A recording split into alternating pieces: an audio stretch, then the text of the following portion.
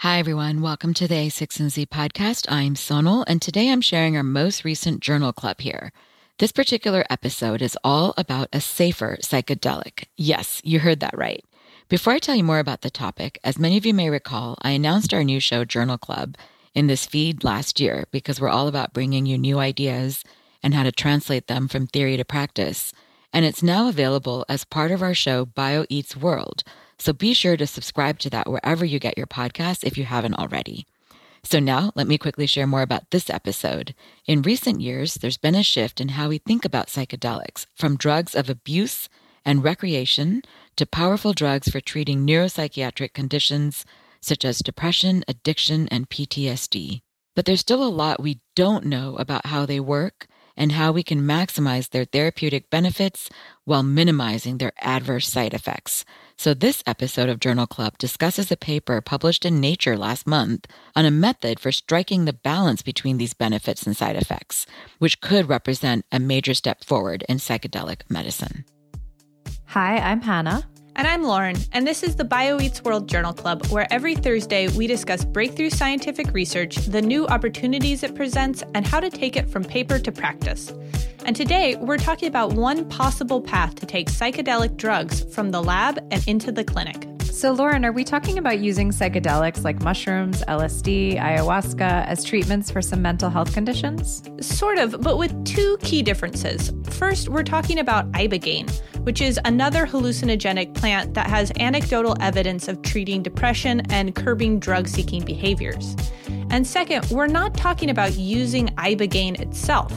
It's a dangerous drug. It induces strong, long-lasting hallucinations, and it can cause heart attacks and arrhythmias. So could we somehow maximize the potential therapeutic benefits of ibogaine without these major downsides? Possibly, and that's where the work of my guest, David Olson of UC Davis, comes in. His lab's approach is to try and develop new drugs based off the structures of psychedelics that retain their therapeutic properties, but that have better safety profiles and that, importantly, are non-hallucinogenic. In our conversation today, we cover his team's recent Nature paper creating a non-hallucinogenic derivative of ibogaine, the animal model evidence of its ability to treat depression and alcohol and heroin-seeking behaviors, and the unexpected challenges facing the psychedelic medicine field. So what does it mean for a drug to be psychedelic? What are the key features of this class of drugs? The word psychedelic means mind manifesting. And so this has different meanings to different people. But the one class that everyone agrees on are what we would call the classic hallucinogens or the classic serotonergic psychedelics. And the defining feature of this class is that they bind to and turn on a receptor known as the serotonin 2A receptor. Serotonin is a super interesting and important neuromodulator. There are actually multiple serotonin receptors in the brain that are found in different neural circuits, and they all play different roles. And so serotonin itself has often been said to be important for everything but responsible for nothing because it seems to modulate everything from, sleep-wake cycles, mood, memory, sexual behavior, reward. It's really critical for a whole bunch of things. But the psychedelics are very specific in that they activate this one key serotonin receptor called the 5-HT2A receptor. So serotonin does all these different things in your brain. What mediates the effect of serotonin is the different receptors that it binds to.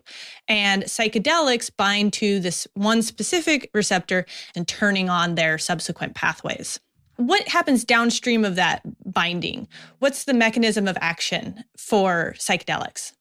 Yeah, that is a debate among neuropharmacologists. And so we had hypothesized that maybe psychedelics were doing something similar to what ketamine is known to do and to regrow these neurons in the prefrontal cortex. It seems that activation of the 5-HT2A receptor turns on a growth pathway critical for this change in neuronal structure. And the prefrontal cortex is super important because it projects to other brain regions that control fear and motivation and reward. If you look at stress-related neuropsychiatric diseases like depression, post-traumatic stress disorder, and substance use disorder, all of these diseases are characterized by a loss of synapses and atrophy of neurons in the prefrontal cortex. So we had hypothesized that maybe drugs that could regrow these critical neurons in the prefrontal cortex could have broad-ranging therapeutic effects. In 2018, my lab showed that this is in fact the case, that psychedelics can regrow these neurons, suggesting that maybe their long-lasting effects stem from their ability to kind of rewire pathological neurocircuitry. So the activation of the serotonin receptor leads to new neuronal growth, and it's through new neuronal growth and the strengthening of the synapses in this brain region. That's how psychedelics induce hallucinations and have these other potentially therapeutic effects. Not quite. The activation of the 5-HT2A receptor, which leads to neuronal growth, is what we're hypothesizing is what results in their long-lasting therapeutic properties, but it is not directly related to their hallucinogenic effects.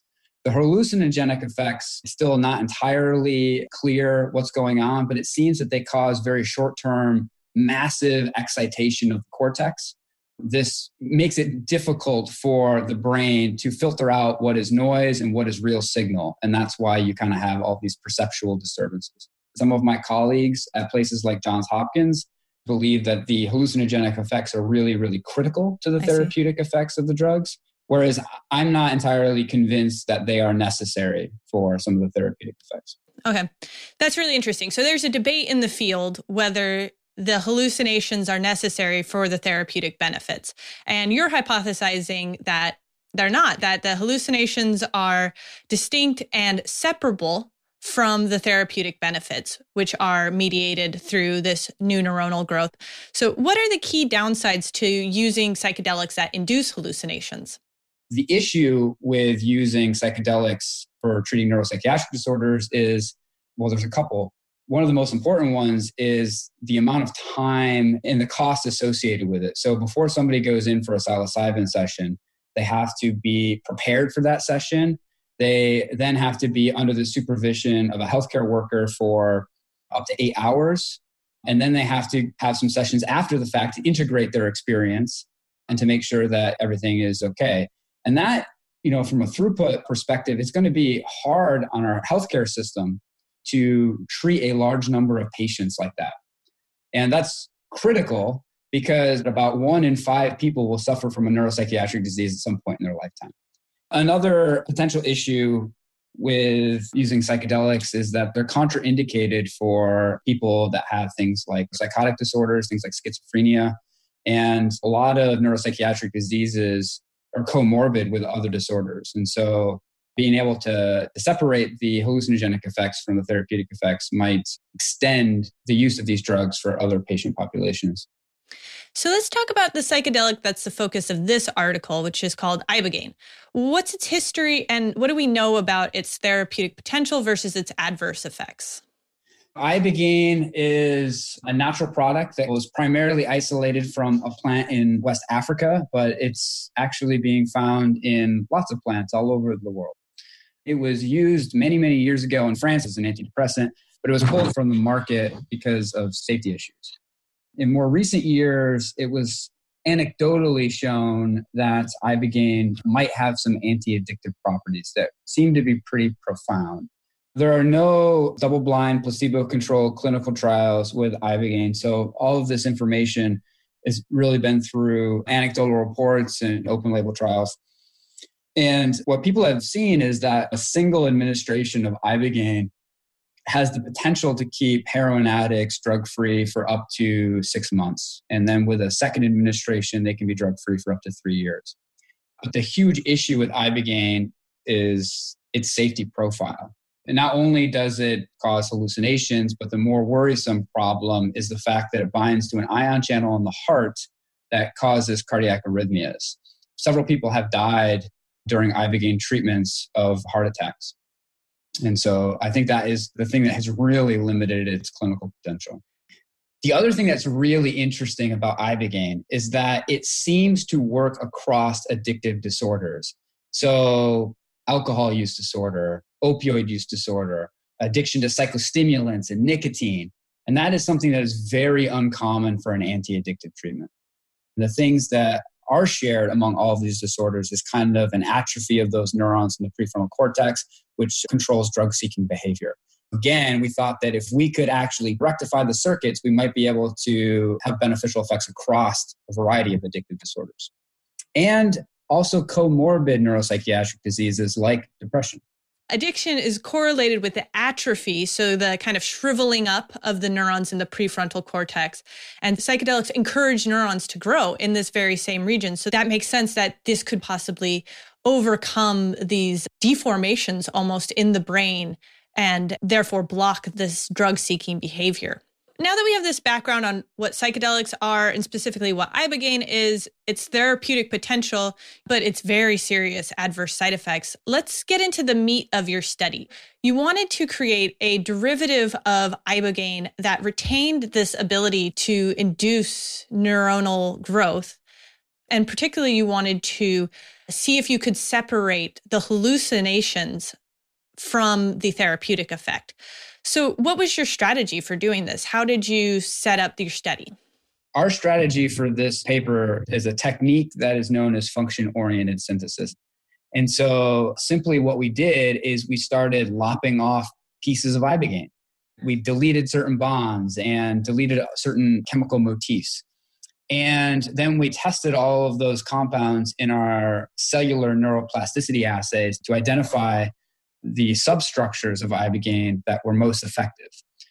We found that one substructure in particular was very interesting, and then we made one other small tweak. The reason we thought that that structural change might be effective is from some really nice work by Richard Glennon done in the 1980s, suggesting that a similar structure was non-hallucinogenic.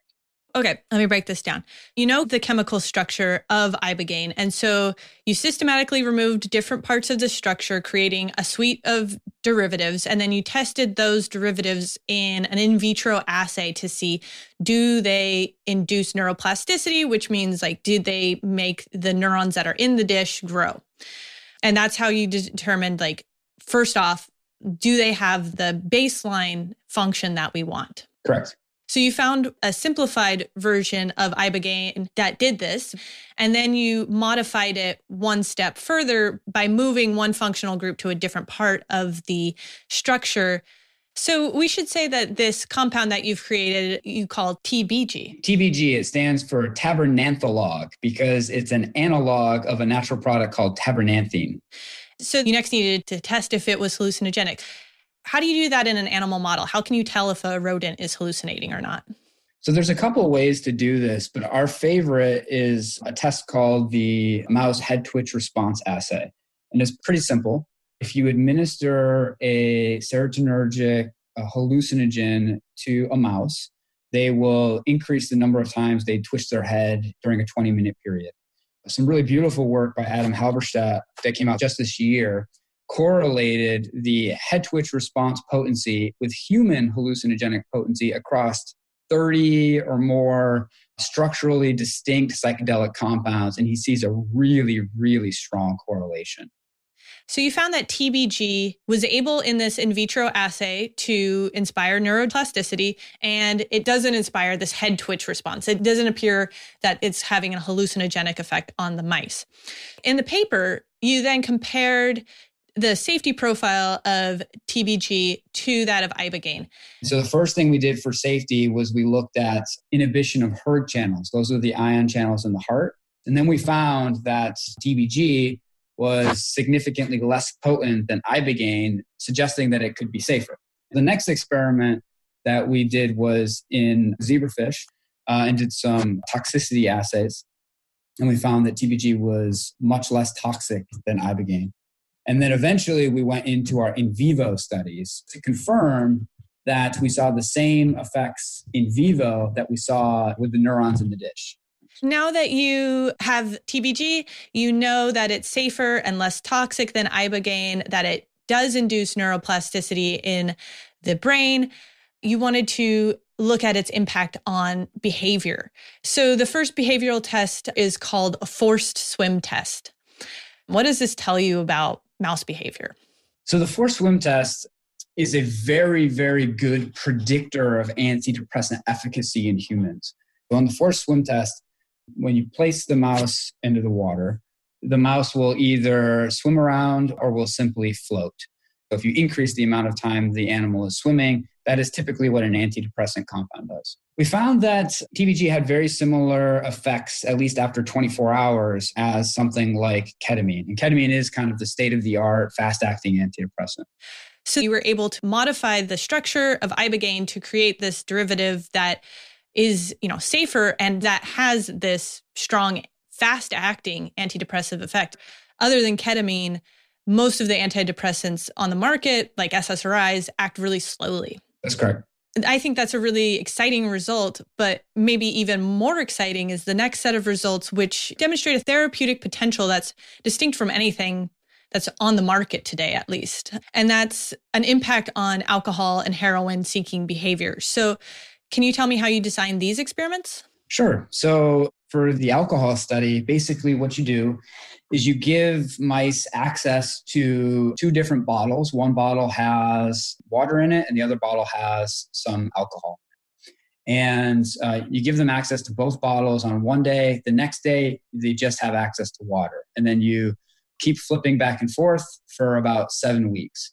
And so if you do this, the mice will start to drink the alcohol to kind of comparable extents as people with alcohol use disorder. So their blood alcohol content will be very high, and they drink it kind of in this binge drinking fashion. And then basically the next day when you take the alcohol away, it's kind of like you're inducing, a hangover. And so if you do this for 7 weeks, the mice start to really prefer the alcohol.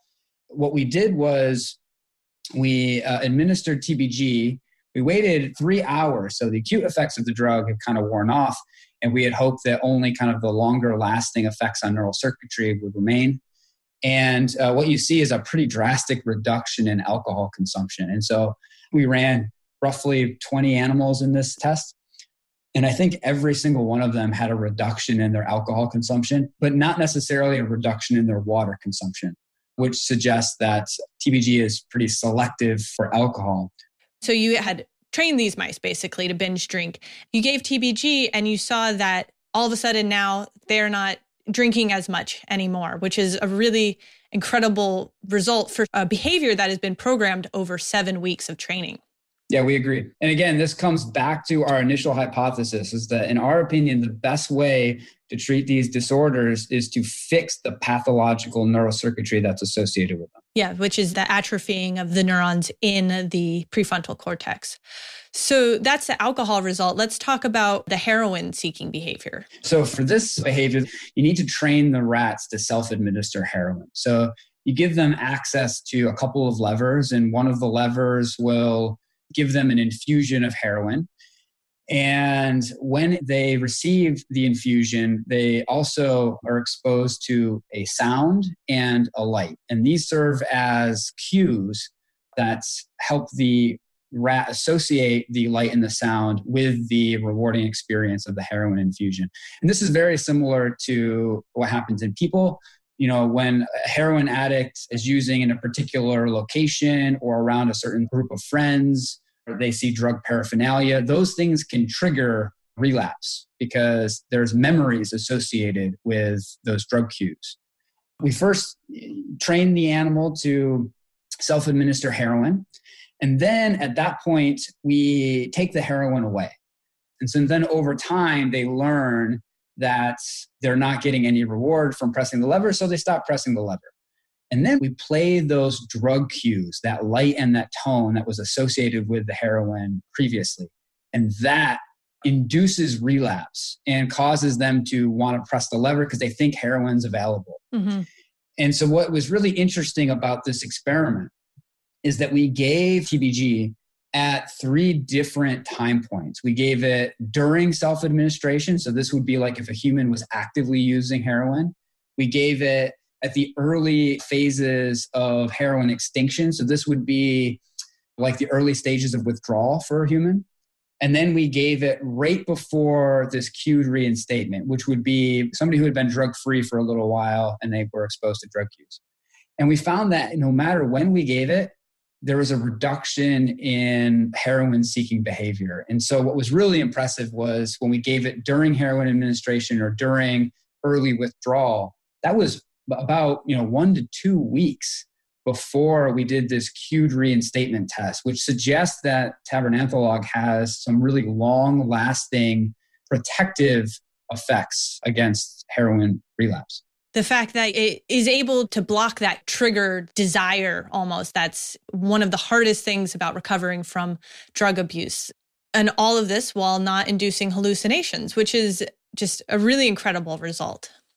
I think this is a good segue into the broader context of this paper.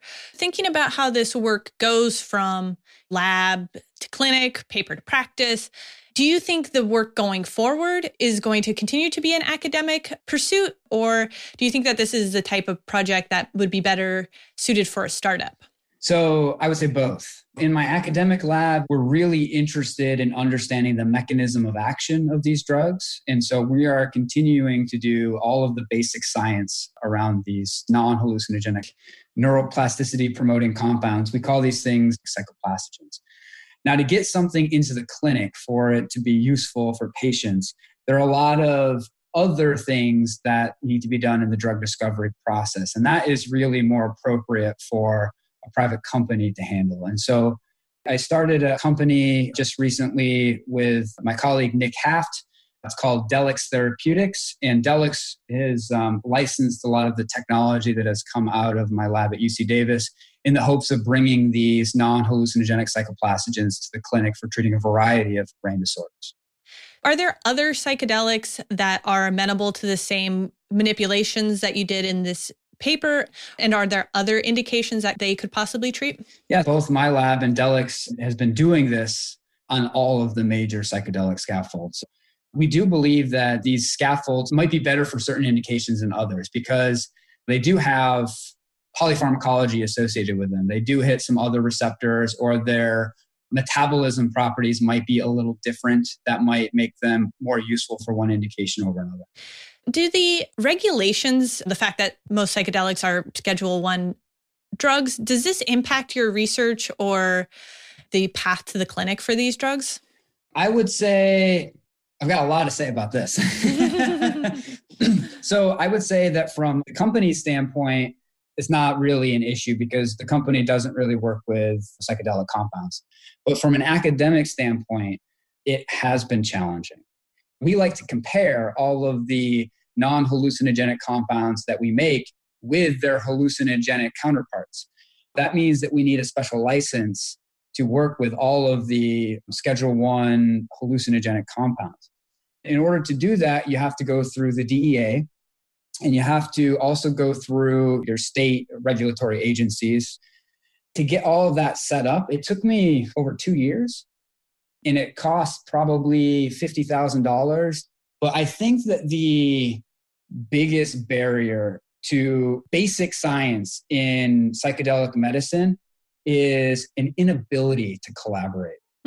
Because a lot of other people don't want to go through the hassle just for one experiment, for instance.